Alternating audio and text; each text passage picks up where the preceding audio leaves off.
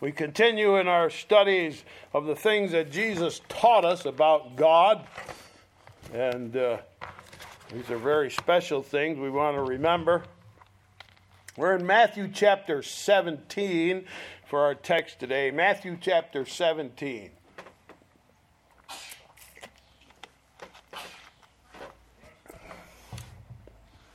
There are certain laws about fishing. And if you're going to choose fishing as a hobby or a pastime, you need to know those laws. And I'm not talking about a fishing license or waiting for fishing season to open. I'm talking about the law of fishing that says sometimes the fish bite and sometimes they don't. And when you go fishing, you better be prepared to relax and enjoy the scenery, because if the fish are not biting, there's not a lot of excitement in watching a little red and white bobber float on the water for an hour or so. That's rule number one. Rule number two is fishing is a very random thing, and it is unpredictable at best. I remember I went fishing with my brother in Montana. We were going to fish for great big trout. And he said, there's a river, it's full of fish. And if we go at night, we'll catch a whole boatload. So naturally, I agreed. Come on, let's go. So we went and we launched the boat. We fished until 4 a.m. And all night we caught one fish. Well, we went home and the ladies thought it was hilarious that we fished all night and caught one fish. We, however, were not that amused by it. Last week we had people at our house fishing in our pond. And little Ellie brought a brand new fishing pole, a pink one, with a little tiny reel on it. And someone said if she catches a fish, the line on that thing will probably break. And her dad said, hey, that's a Walmart special. So Ellie looked at it and said, what do you do with this thing, Dad? Well, Dad cast in her line and she tried to reel it in, a little pink pole about this big. Guess who caught the first fish about 5 feet from shore? Little Ellie with her pink Walmart special pole. And the line did not break. Fishing is a random thing. I've seen people bring whole tackle boxes full of fishing lures and fish for hours and never even get a bite. Why, Nicholas was fishing at our pond there. He caught a turtle. So fishing is sort of a random exercise. You never know what's going to happen. Then, of course, rule number 3, you might catch a fish you don't even want. When I was a kid, my father would fish in the ocean when we were on Cape Cod. And he'd be fishing for flounder. And sometimes he'd catch what they call a flying fish. And he said, these are no good to eat. So it was my job to bury any flying fishes in the sand. So that's fishing. Sometimes fish don't bite. Sometimes it's just random. Sometimes you get a fish that's worthless. And if you are easily discouraged, you might not want to take up fishing as a hobby. In our text today, all the rules of fishing are broken. But you never know what will happen when Jesus gets involved in your circumstances. Now, as we come to our text, it involves another one of Jesus' miracles. Now, of course, Jesus did many miracles. Some were truly wonderful. He healed a man that was born blind and made him see. That was a wonderful thing. And he made a man to walk who was crippled for 38 years. How wonderful and compassionate were those miracles. Some of his miracles were amazing. He took 5 loaves and 2 fish and fed 5,000 people. That's amazing. He walked across the Sea of Galilee on top of the water. Truly amazing. But some of his miracles were simply stunning. He called Lazarus out of his grave after he was buried for 4 days. A stunning display of power. Healing blind men and lepers. Feeding 5,000. Raising the dead. Great miracles. But today we look at a very different miracle. It's really the only one that involves money. And not very much money. As a matter of fact, it's a paltry sum. And there are people who would say that this particular miracle is trivial, hardly worth paying attention to. But you listen to me, my friends, don't you ever believe that. Let me assure you, Jesus never did anything that was trivial. You and I waste our time with insignificant activities. True enough, we're guilty of trivial pursuit a good much of our lives, but never Jesus. Everything he did was full of instruction and full of meaning. So don't be fooled by people who rate the miracles of Jesus and say that the one we're about to look at was trivial. It certainly isn't. So let's dig in and find the truth about this wonderful little miracle. Matthew chapter 17, I begin reading at verse 24. And when they were come to Capernaum, they that received tribute money came to Peter and said, "Doth not your master pay tribute?" Now, last week we talked about the Pharisees' question to Jesus, is it lawful to pay taxes to Caesar? And Jesus answered to the Pharisees, render to Caesar what is Caesar's and give to God what belongs to God. But here the question is quite different. The collector of this tax asked Peter, does your master, Jesus, pay the tribute? Now, this is not a Roman tax. All right, now you and I, we all know about government taxes, don't we? They tax our income, they tax our property, they tax our sales and our purchases. Ancient Rome wasn't all that different from New York State, kind of all the same. And today they tax us all our lives, and when we die, they tax us over again. They tax us more and more so they can waste it more and more and fritter it away. And Rome was no different. But this tax in this passage, this called a tribute, is not a government tax. It is rather what you and I would call an offering or a tithe. It's a gift to the church, and in those days the church was the temple. It was based on something that Moses did hundreds of years before when he was out in the desert. This is what Moses did. It tells us back in Exodus chapter 30. Everyone that passes among them that are numbered from 20 years old and above shall give an offering unto the Lord. The rich shall not give more, the poor shall not give less than half a shekel, when they give an offering unto the Lord to make an atonement for your souls. Thou shalt take the atonement money of the children of Israel, shall appoint it for the service of the tabernacle of the congregation, that it may be a memorial unto the children of Israel before the Lord, to make atonement for your souls. Now it says that the purpose of this offering was to make an atonement for sin. Now you know as well as I do that money cannot actually pay for sin. Instead, this money was considered a ransom. Now, ransom is money you pay for somebody's life. If someone is kidnapped, we pay a ransom or we exchange money for their life.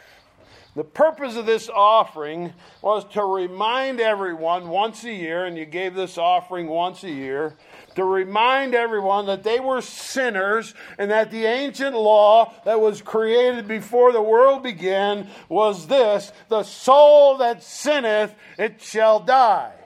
And because we all sin, because we're born in sin, and sin is in our very nature, therefore we have forfeited our lives. We sinned, and that law was applied. The soul that sinneth, it shall die. And we have forfeited our right to live, and only God can change that and make us live.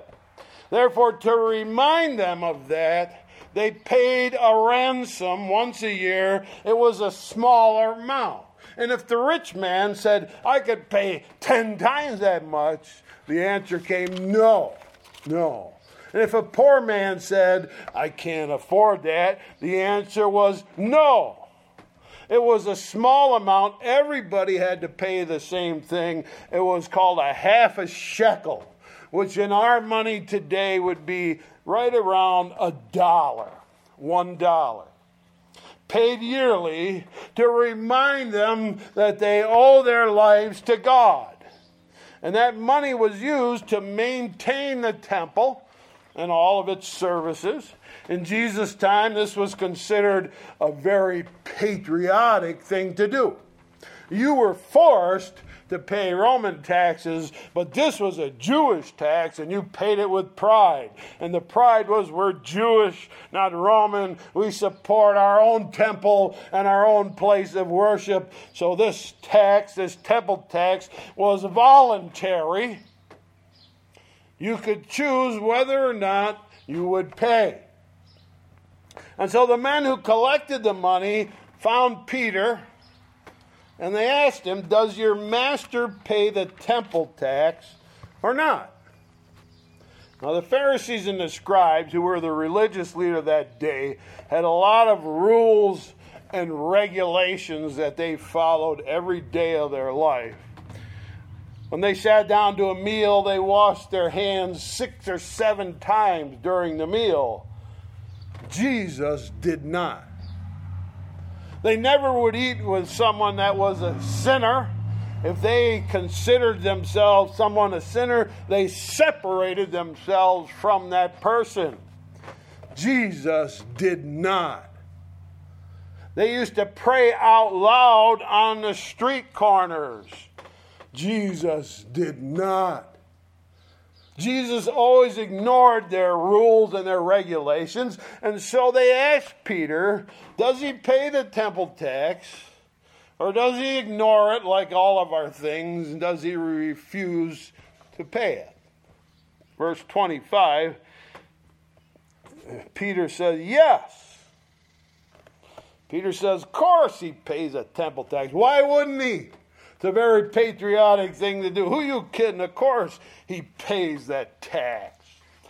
Now, Peter really didn't know if Jesus paid that tax or not. He wasn't sure. But he said, yeah, of course he does. Why not? Let's read it here now, 25. He saith, yes. When they come into the house, Jesus prevented him, saying, what thinkest thou, Simon? Of whom do the kings of the earth take custom or tribute? Of their own children or of strangers? Peter saith unto him, of strangers. Jesus said unto him, then the children are free. Now when Peter comes into the house, Jesus said, hey, Peter, come here a minute. I got a question for you. When a king decides to make a new tax, does he call his wife and his son and his daughter and say, here's a new tax, so pay up? Or does he give the new tax to his subjects, to the people of the kingdom, strangers he doesn't even know? Well, naturally, the tax is for the strangers. It's not for the family. So Peter answers, a king taxes strangers. Therefore, Jesus says, the children are free. They don't have to pay because they're family. Now, what Jesus is telling Peter is this. Peter, I'm God's son. I'm free. I have no responsibility to pay this temple tax. Now, think about it. The tax is a reminder that you are a sinner and your life is forfeit because of it, so you must pay a ransom. Jesus says, I'm God's son. I am not a sinner. I never sin. Therefore, my life is not forfeit, and I don't have to pay a ransom for my life. I don't have to pay that tax. And the temple is my Father's house. The money goes to my Father's house, and I'm the son. The very reason you go there to that temple so that you can pray to God and you can praise God and you can worship God. And I have replaced the temple. You come straight to me. Therefore, I don't owe any temple tax. I'm God's son. I pay no ransom. My life is not forfeit. I am the temple. I am the dwelling place of God, and I need no maintenance. I do not have to pay that tax. But, verse 27, notwithstanding, lest we should offend them, go thou to the sea and cast a hook. Take up the fish that first cometh up, and when thou hast opened his mouth, thou shalt find a piece of money. That take, and give unto them for me and thee. Now, Peter, I have explained to you why I don't owe this tribute money, this temple tax. But the men who collect the money might not understand my answer.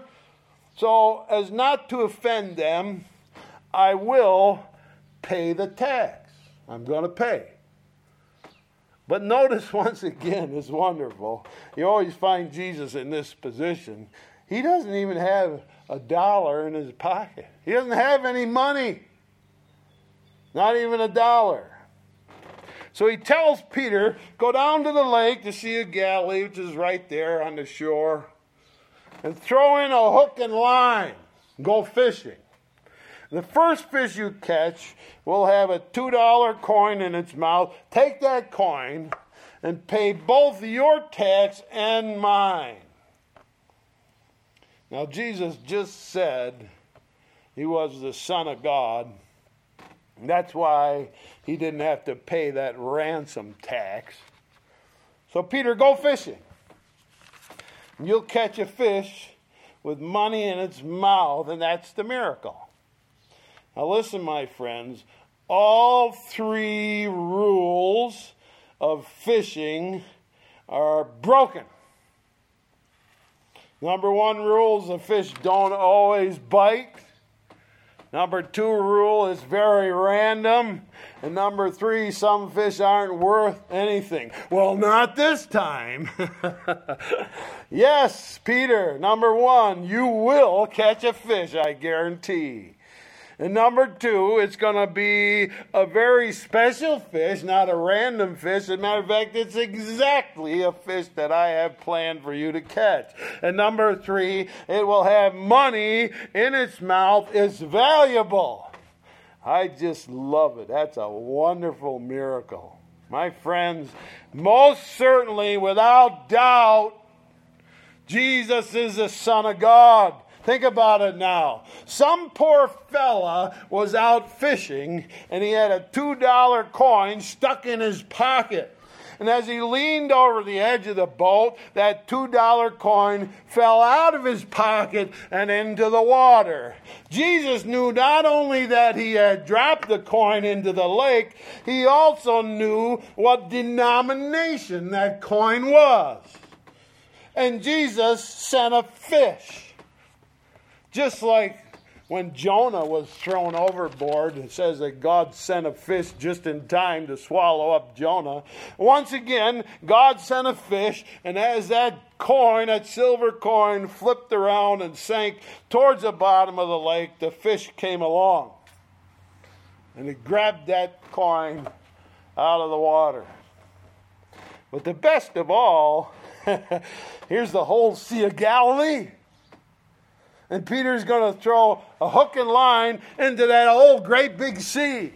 And the first bite, the very first fish, the very one that swallowed the $2 coin, and Peter throws in his line, gets a bite, sets the hook, pulls in the line, grabs the fish, and opens that fish's mouth. And there inside the fish's mouth is a $2 coin.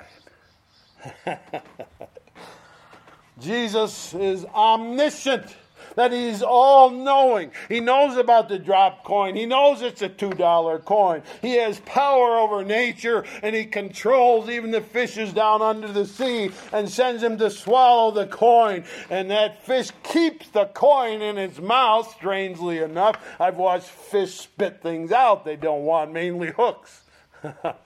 That fish kept that coin in his mouth till Peter tosses his line into the lake, and God says, there's that fish, get that line, and it's done. And Peter caught the fish and found the money. And you and I understand Jesus is the Son of God, all-knowing, all-powerful Son of God, and he can make that happen. Now, my friends, the best part of the story, though, is what Jesus says last to Peter. Take the money and pay for you and for me. I don't have to pay this tax, but I choose to. I don't have to. It's voluntary. So I volunteer to pay that ransom. Therefore, when I volunteer, my life is forfeit. And Peter, there's a $2 coin. I'm also going to pay for you. My friends, Jesus didn't have to die on that cross, but he chose to. He forfeited his life. He paid Peter's ransom tax. My friends, he has paid for you and for me too. What a wonderful Savior we have. In love, yes, in love, Jesus forfeited his own life to buy back ours. We forfeited our lives because of sin. He forfeited his life because of love. There's an old song we used to sing. It says, all my iniquities on him were laid. He nailed them all to the tree.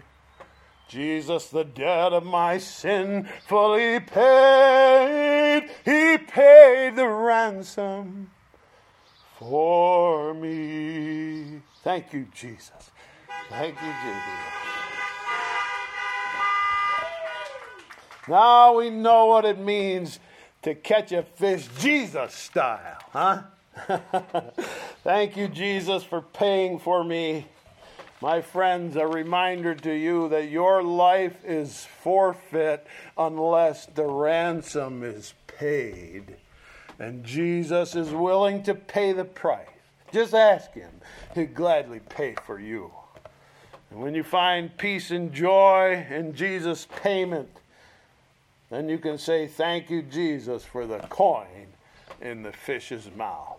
Shall we pray? Dear Heavenly Father, we thank you for opening your heart to us, teaching us a lesson by a fish with a coin in its mouth, that you are willing to pay a price for us, that you didn't have to, but you were more than willing and you gladly did it. And we're grateful to you down deep in our hearts for these blessings. Now, we ask that you will touch our hearts, that we will remember what you did for us, and that it'll stick with us wherever we go. We'll be happy and grateful down deep inside.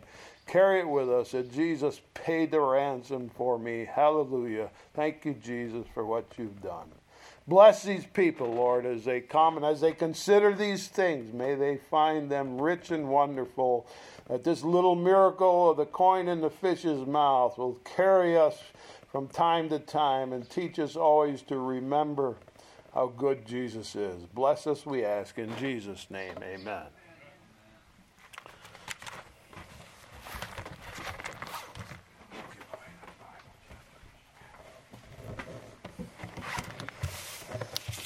Let's all stand together. We'll sing Jesus Paid It All. your bulletins. Jesus paid it all.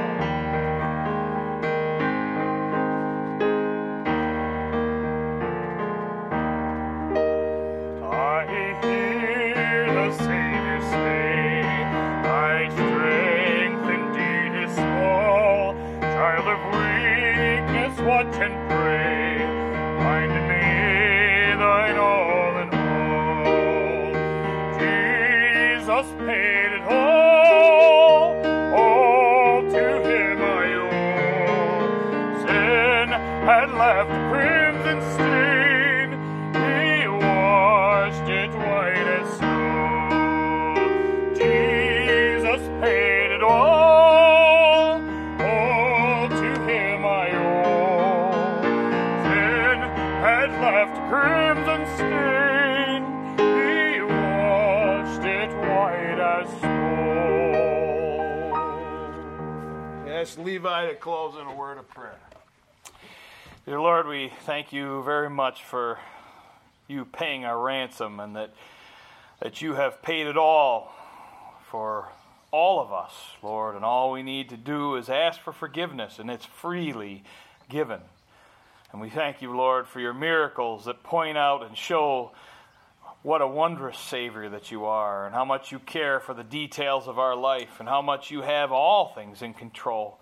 We pray that our longings would be heavenly, and that we would be willing to live our lives in truth, ready to receive the things of God, Lord. We thank you especially for this day. Be with us in this time, in our nation, and watch over us in our state and in our local communities, Lord. And we just pray for the world also, that your hand would be on those people who love you, Lord. Protect them and watch over them, Lord, and just be with them, we ask. May we feel your presence near. May you bring us back to this place safely.